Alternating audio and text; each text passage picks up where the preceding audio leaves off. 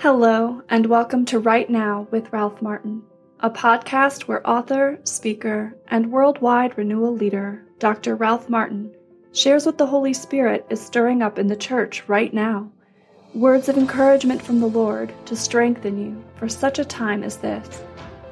We are glad you can be with us this week as we seek to encourage you for this moment in history.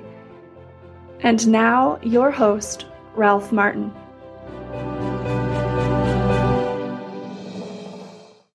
So many wonderful people God is raising up all over the world. And we have a very special woman named Pam Stenzel. Welcome, Pam. Good to be with you, Ralph. Yeah, it's good to have you. I've heard Pam speak twice at Legatus meetings, and I just think what the Lord has given you to do is just so important, and you do it so well. And I just really feel the hand of the Lord on you. You know, and with such courage and such clarity. Pam, she has a mission of speaking to young people about the facts about sex, but that doesn't do it justice. Let's take a look at this little clip of you kind of doing what you do, and then we'll talk about how it all got started and what's going on. Today, we've got over 30 sexually transmitted diseases, 30% of them absolutely incurable. That means you get one of these diseases and you've got it for life. Before I started speaking and traveling full time, I spent 9 years counseling in crisis pregnancy centers in Chicago and in Minneapolis, St. Paul. And for 9 years, I would have girls in my office every day saying, "Pam, I didn't know." And if somebody would have told me that this was going to be the result of the choice I was making, I'd have made a different choice. No one told me. I began to ask these girls in my office, what could we have said? What could someone have said to you before you made your choice that might have helped you to have made a better choice? And after 9 years, I realized that there were a lot of students out there making decisions about sex, having absolutely no idea what the consequence of that choice would be. It's what we're going to talk about today. Girls are bad at this. Guys will never say this. Girls say this to me every day of my life. Well, Pam, I wasn't going to have sex, and I meant to wait, and I didn't mean to do that. You know, it just happened. Here's my favorite one, girls. It was an accident. Hello, were you walking to get your mail naked? Some guy happened to be jogging by. He was naked. That would be an accident. It was an accident. My goal today isn't to decide for you what you're going to do. Y'all can do whatever you want. My goal is that no one would be able to leave tonight and ever again have to say to a physician, to a counselor, to a parent, to your future husband or wife, "Nobody told me. I didn't know." Tonight you're going to be told. What you choose to do when you walk out of here is completely up to you. Well, Pam, obviously you're telling it like it is. And tell us exactly what you're doing and how it got started and, you know, what you see your ministry as. And well, you know, as you heard me say there, I spent 9 years working in crisis pregnancy centers, working with girls who came in for a pregnancy test. And to date me a little bit, I started back in the early 80s. And back then, we were concerned about pregnancy. It was like, well, if they're not pregnant, thank you for coming and out the door. And we were not fully aware of the unbelievable damage the sexually transmitted diseases were doing, especially on girls. And I was just getting devastated by these girls coming in. Well, I didn't know that. No one told me I could end up with pelvic inflammatory disease and cervical cancer and a hysterectomy at 20. I mean, I didn't know these things. And I started doing what we often do. Well, blaming everyone else for not telling kids what they ought to know. And finally, I think the Holy Spirit just puts his finger on you and says, well, quit whining about who's not telling kids something, and you go, you do it, you know.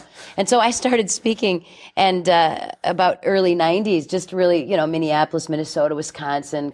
The first video came out in 1993, and we've subsequently produced different projects, and we have to update. With students, you have to update. As you can tell already, my hair is shorter and longer, and clothes you wear get changed, so you have to kind of keep doing it over. But and I speak all over the world. My video's now been translated in 11 languages and are used around the world. There are 2 countries in the world in which I am not allowed to say God on a public school campus, the United States and Canada. So in this country, we have to take out the faith component of it, but it's still true. Yeah. Regardless of whether we say God or not. Yeah, absolutely. So you're starting to talk around Minneapolis, St. Paul, Wisconsin area, and then one thing must have led to another. It did. I just started getting a lot of calls. And when I went to my board of the Crisis Pregnancy Center and said, you know, I really believe God's calling me to do this. And at first they were like, you can't leave us, and then we had a lot of time of prayer, and they said, selfishly, we would like you to stay, but we know God's calling you beyond that. And I will say that probably one of the biggest fear that teenagers have, and really the reason I got started in this, was to deal with unplanned pregnancy. Pregnancy is the biggest fear of teens who are having sex, even today, 30 years after a lot of a disease crisis here. And pregnancy is the least of the consequences of sex outside of a marriage relationship. Pregnancy survivable. I mean, you can live through it. I've lived through it 3 times. A few extra pounds here and there hasn't killed me yet. And yet I'd have girls come in for pregnancy tests scared out of their mind. And when I would tell them the test is negative, like they're not pregnant, they look at me like, well, thank you very much. And I'm like, wait a minute. Have you been tested for syphilis, gonorrhea, herpes, chlamydia, trichomonas, vulvodynia, arthritis, hepatitis B, hepatitis C, HPV, HIV? You've been tested for this? They're like, I live in Ann Arbor. I don't live in Detroit. I mean, why would I need to be tested for that? Yeah. And they're only worried about being pregnant. And it's time that that as parents, certainly my generation, and as young people understand that pregnancy is the least of the consequences.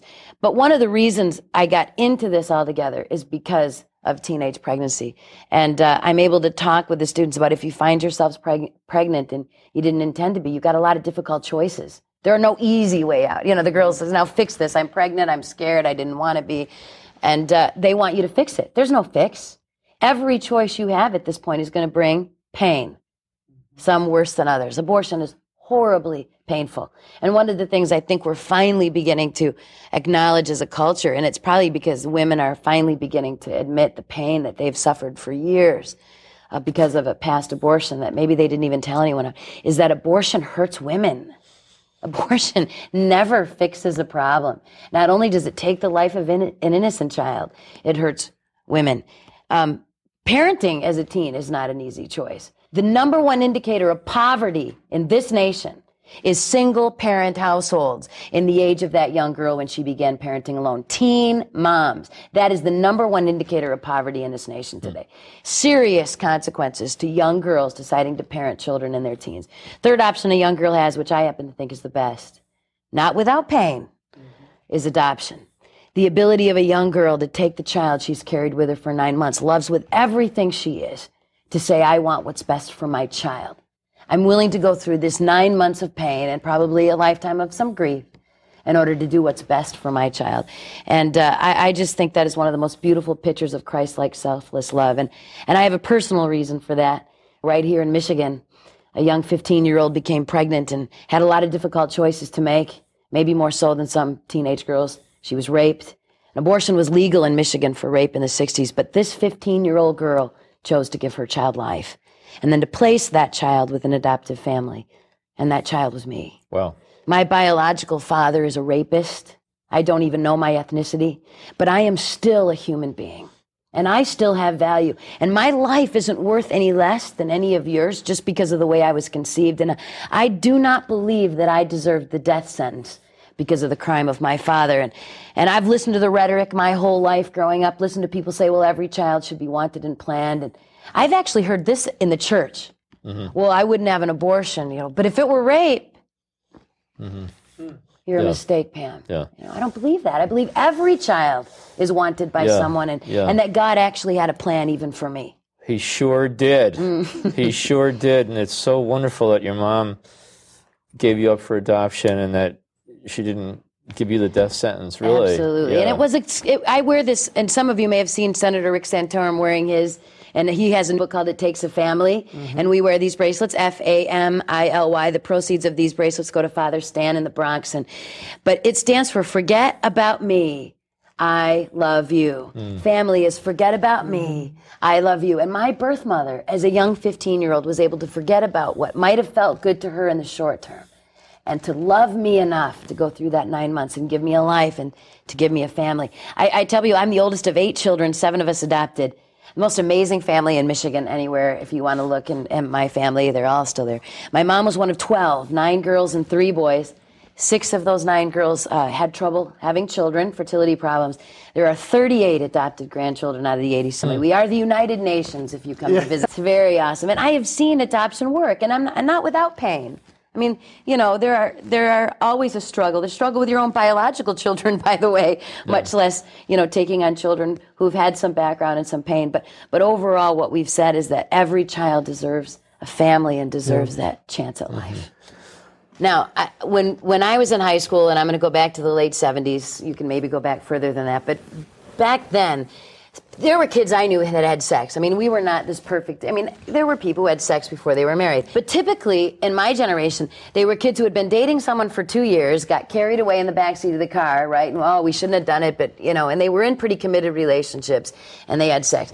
Average number of sexual partners for people under 30 today is 27.2. This is not what's going on with our kids. What our parents need to understand is we've got two very distinct group of teenagers today. We've got a group of teenagers who are choosing to not have sex, and they are not like my generation. I mean, I didn't have sex before I was married, but it was probably because I thought my parents would kill me. They've made a conscious value decision. That's that group of kids. There's another group of kids over here who are having sex, and they're having a lot of sex with a lot of partners, completely indiscriminately. It is void of intimacy. It is void of care. It is hooking up. It's friends with benefits. And as I said, the average number of partners now has become 27.2 because sex is now just something you kind of do, and it doesn't communicate. So we're talking about that generation. If we get older, we're going to see that number go down because people in my generation did not have that many partners on an average basis, right? So this is the shift. And what parents need to understand is your child, your teenager today, is going to fall into group A or group B. There is not a lot of gray area. So if your child becomes sexually active, the chances that they're going to be in this group of students that's having a lot of indiscriminate sex is extremely high. And or your child is going to make a firm commitment to chastity. There's just not an in-between. Birth control, putting your daughter on hormonal birth control, increases her risk of infection with a sexually transmitted disease 10 times. A girl who is on hormonal birth control is 10 times more likely to contract a disease than if she were not taking that drug. This girl is going to end up sterile or dead. Thanks, Mom. Glad you cared. Glad you took care of that little problem. Condoms provide very little to no protection from bacterial infection, chlamydia, gonorrhea. I mean, they can on occasion. There does need to be some exchange of body fluid, but it's about 50%. Okay, that's not good. Okay, 50% of the time they're going to protect you from a bacterial infection is not good. Bacterial infections are curable. The problem is they cause infertility, pelvic inflammatory disease, and permanent sterility in women. I'm not sure most girls are into that. Condoms provide minimal protection from HIV. Some will say 80%. Used correctly, 80% of the time, they will protect you from HIV, which is a fatal virus, by the way, infecting both males and females. 80% to me, if you're going to have sex one time in your life, like take that bullet, stick it in your gun, and put it up to your head, you got a 1 in 6 chance of dying, You could live, probably. But if you did that every week, every Friday night for a year, now what are your chances of getting that bullet event? Every Friday night, you're going to pick up that gun and do this. Can die. It's a matter of time. It's not a matter of permanent protection. Then, the most common STD out there, human papillomavirus, kills more women in the United States via cervical cancer than does AIDS. It's causing horrendous problems with hysterectomies in girls as young as 18, 19, and 20 years old. Human papillomavirus, the number one STD in the nation. 50% of our kids who've had sex are already infected with at least one strain of this virus. Completely able to HPV can be prevented by only having sex with one person who's only been with you. The problem is condoms provide no protection at all from HPV used correctly. None. HPV and herpes, by the way, which is another very common STD, are transmitted by skin contact. All it takes is skin contact in the genital area and you're infected for life. And will infect everyone you have genital contact with after that. What kids don't understand, and what we have not communicated, is that the only safe sex is a safe partner. I could have sex, and I know this has never been said on your show before, but we'll try and I could have sex 1,000,000 times with my husband who's only been with me and never get a disease. Never use a condom. Never once get an STD. I could have sex once with some guy I meet at the hotel over here in Detroit, use a condom and be infected forever. Has nothing to do with latex. Yeah. It has to do with a partner. But the problem is we got people out there thinking they can have multiple partner sex, and if they would be safe by using latex. Absolutely not true. Hey, we're talking to Pam Stenzel, who has done so much good to talk to so many young people about what's really going on in the area of sex today.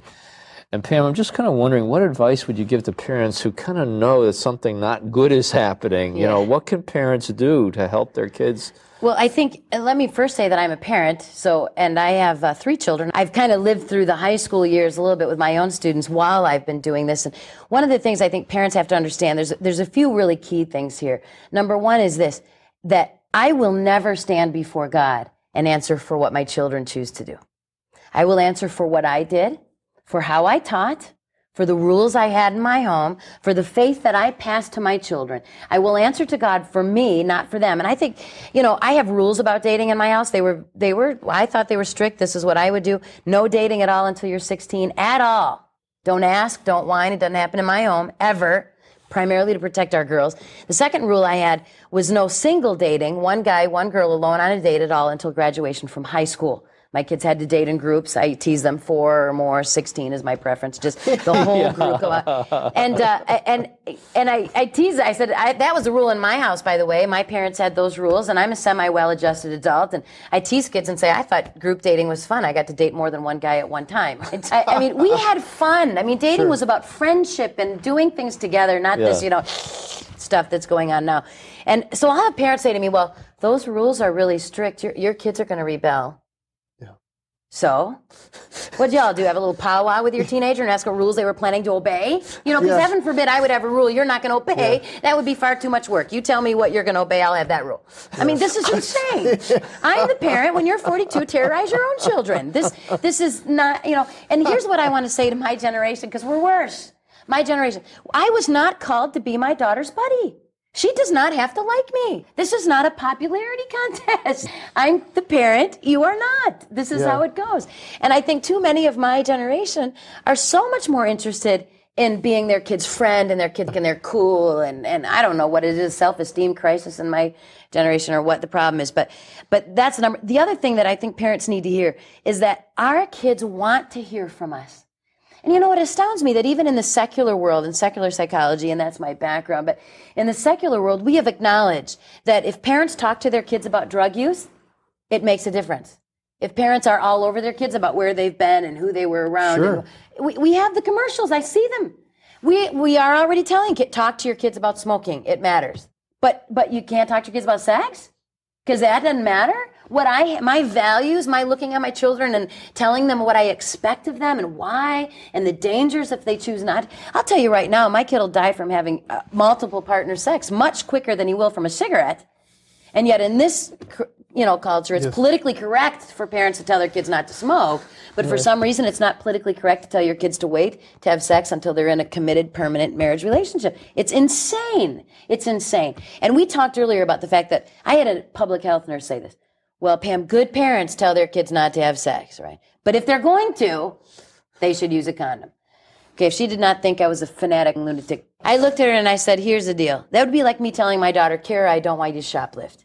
It's not a good thing. It's not right. But the most important thing, Kara, is that you don't get caught. Because I'm going to have to drag my tail end down to the station, pick you up. It's going to be on your record. It'll be in the paper, and everyone in our small town will know that you were shoplifting. So, Kara, I'm going to take you down to the mall, and I am going to teach you how to shoplift without getting caught. Now, understand I don't want you to do this. Please don't. But in case you're in the mall with your friends and they're all doing it and you cannot help yourself, this is how you do it without getting caught. What have I taught my daughter? I've taught her to shoplift. And what I have said, that's true. What I've said theologically and morally is that, Kara, it's not important whether you do the right thing or the wrong thing. It's important that you don't get caught. Right. It's important that you don't get caught. Do you understand? What does it profit a man if he gains the world and loses his soul? Yeah. I am more concerned about my daughter's soul, about spending eternity with my daughter. AIDS is not the enemy. An unplanned pregnancy is not the enemy. An STD is not the enemy. A broken heart is not the enemy. The enemy is my daughter believing she could shake her fist in the face of a holy God without consequence and losing her soul in the end. That is so true and so awesome and so little said, and it's so good that you're saying it.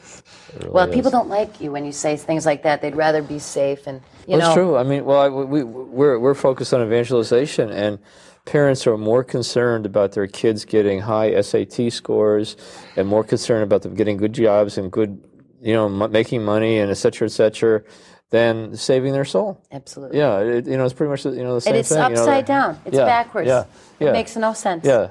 There's a line in Scripture that says, love wisdom more than health or beauty, and our culture is saying, oh no, love health and beauty more than wisdom. Oh yeah. It's just like totally upside down and reversed, and you're coming at it from this angle, but it's like a culture-wide problem in all kinds of areas of truth, and it really is rooted in a lack of reverence for God, a lack of good fear of God, a lack of understanding who He is and who we are, and our whole culture is shaking their fists in the face of God, and it's having all kinds of disastrous implications. And it's a spiral downward, and the consequences are personal, then they become familial.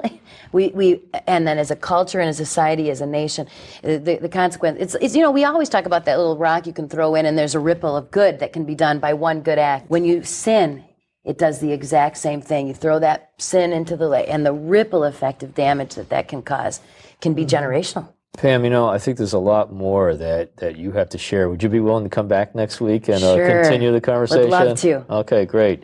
Until next week, this is Ralph Martin. Pam Stenzel, wishing you the very best, a life lived in accordance with the truth of Christ, with His love, with His grace, with His mercy.